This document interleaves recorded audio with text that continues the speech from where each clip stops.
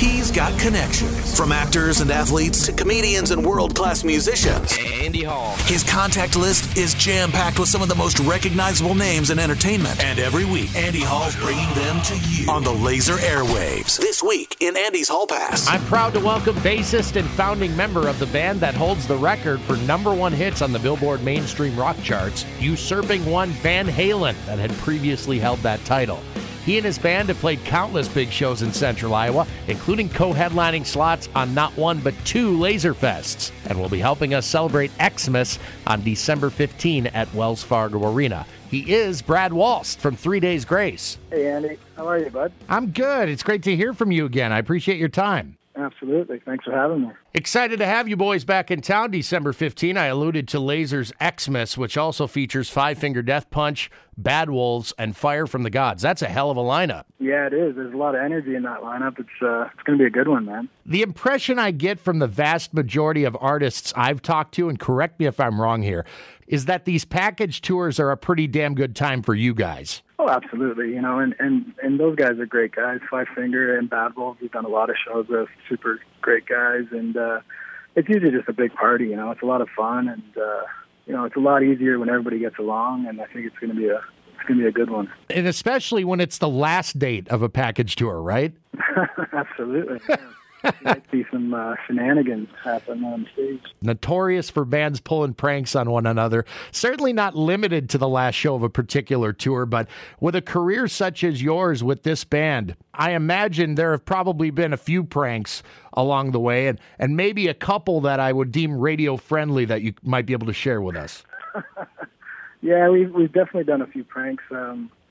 You know, back in the day, Breaking Benjamin and us used to do a lot of touring together, and we'd always seem to do a lot of pranks. But, yeah, I'm trying to think of a good one. I guess the best one we did with Breaking Benjamin was for the song Diary of Jane.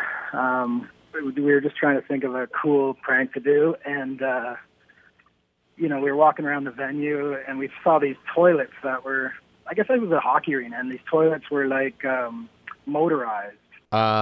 Motorized? We got on them, and they were like, you could drive them. We're like, oh, that's cool. Let's make, let's do this prank called, you know, and so we thought Diarrhea Jane. we went to Walmart and got some T-shirts and Diarrhea Jane and marker, got some plungers and about 300 rolls of toilet paper, and drive these electronic toilets up on the stage and rode them around. And I thought that was pretty good. Oh my God. And there's also other ones that were not so PG that were pretty good too. Yeah, folks are just going to have to keep their eyes and their ears open for stuff like that, especially when we get our show December 15th. But Diarrhea Jane, I've never heard that one before. That's a mic drop right there, bud. 3 Days Grace bassist Brad Walst is my special guest. We look forward to another in a long line of big shows we've done with this band over its career with Laser's Xmas, Sunday, December 15 at Wells Fargo Arena. You know, you've been around the world. You've played a ton of places. But I figure there's probably nothing like hitting a new place for the very first time. And you guys have certainly had your fair share of those experiences recently, right? Absolutely, yeah. We've been fortunate to hit Europe a lot over the last couple of years. And there's, you know, still countries over there that we haven't played, but it's awesome when you pull up to a place that you've never been and meet some new fans. Yeah. I know the itinerary is tight most of the time, but are there still opportunities to get out and explore places you've never been? Yeah, a little bit. You know, the key is getting up early, I think, you know. I guess it depends how many tequilas you had the night before, but sure. Yeah, every city we're in, you know, we try to get around and see a little bit of it because there's, you know, the world's a big place and there's so many cool spots. But, yeah, I love, you know, touring is the best. I think, you know, that's why we're still in it. You know, it's that feeling of just meeting new people and playing to your fans and just touring the world. There's nothing like it. Yeah, that's so cool. I alluded to the longevity of this band a bit ago. 16 plus years, 6 albums, including your latest, Outsider, which came out in March of last year. You know things are good when an album cycle has the legs this one has had, and it's not like this is unique to this particular album. You guys tour at least a couple years on each of these albums. Yeah, it seems to be the pattern. We do every 3 years we put out a record. So we're getting up to March 2020, so that's our 2-year mark.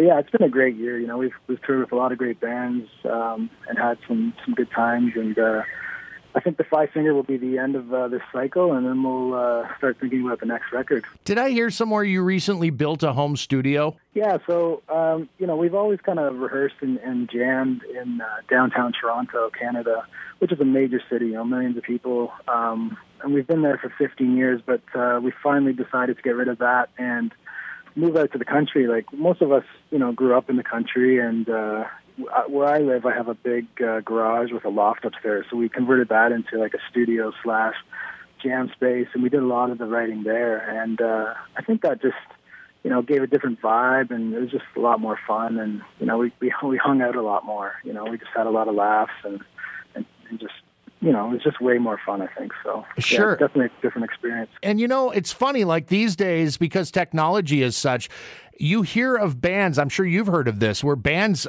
members live in opposite corners of the country, sometimes not even here. Sometimes they live abroad, and they're able to assemble a cohesive album worth of songs somehow. It seems a little foreign to me to be able to do something like that.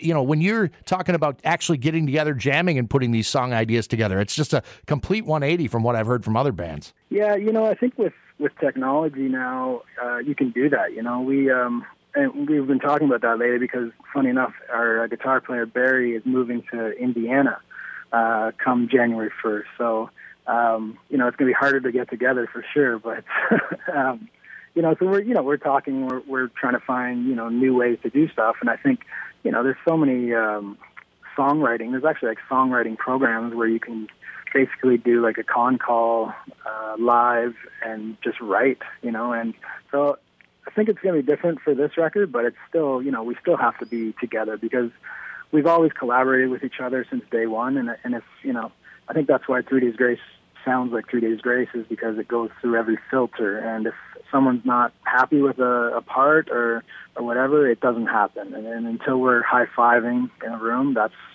when the song is done. So, yeah, it's always an important part to be together, absolutely. Yeah, Outsider is your brother Matt's second as the singer for this band. Tell me about how you see him embracing the role, not only on stage, but in studio as well, when it comes to the creative process. It's a unique perspective to see your brother in that spot. Absolutely, and to see him, you know, like grow from day one joining the band is pretty amazing. You know, I remember when it first went down, you know, I was sitting having lunch with him, and it was literally just like, dude, I have a tour in 5 weeks of Shinedown, you know, major U.S. arena tour. What are you doing? Like, let's do this, you know. And that was really just the beginning. And wow. I remember sitting in his basement, like, going over the songs with him. And you know, the cool thing about Matt is he's been around since the beginning, so he understands the songs. He knows where they came from. And, you know, he's been co-writing with us for years. So I think it's important, obviously, in a band to have good chemistry. And with Matt, it was undeniable. And to see him, you know, where he is now is just, it's great. And as a brother, it's an amazing feeling to see that. Yeah. Yeah, I bet it's cool for your parents, too. Yeah, they were just, we just did a show in Toronto a couple days ago, and they came out, and, you know, Mom's at front of house crying, and it's just, it's pretty cool to see. Well, hopefully tears of joy and not tears of like, oh my God, what has he done? Yeah, exactly. It could be a little of both. Yeah, absolutely. Depending on what she sees when she's front of house, because I'm sure she got an eye full of lots of stuff out there. That's right. Yeah, that's right. Right on. Brad, we're really excited about Lasers Xmas, Sunday, December 15 at Wells Fargo Arena. First time back in Des Moines in quite a while. I want to say last time you guys were here, we did a cool acoustic thing at a local venue. Yeah, I remember that. That was cool. Yeah, that's probably the last time. And it's been a while since we've done a full rager there, so it's going to be good. Yeah, looking forward to it, my man. Again, really appreciate your time and wish you guys nothing but the best going forward. We'll see you in December. All right, thanks, Andy. Cheers, bud.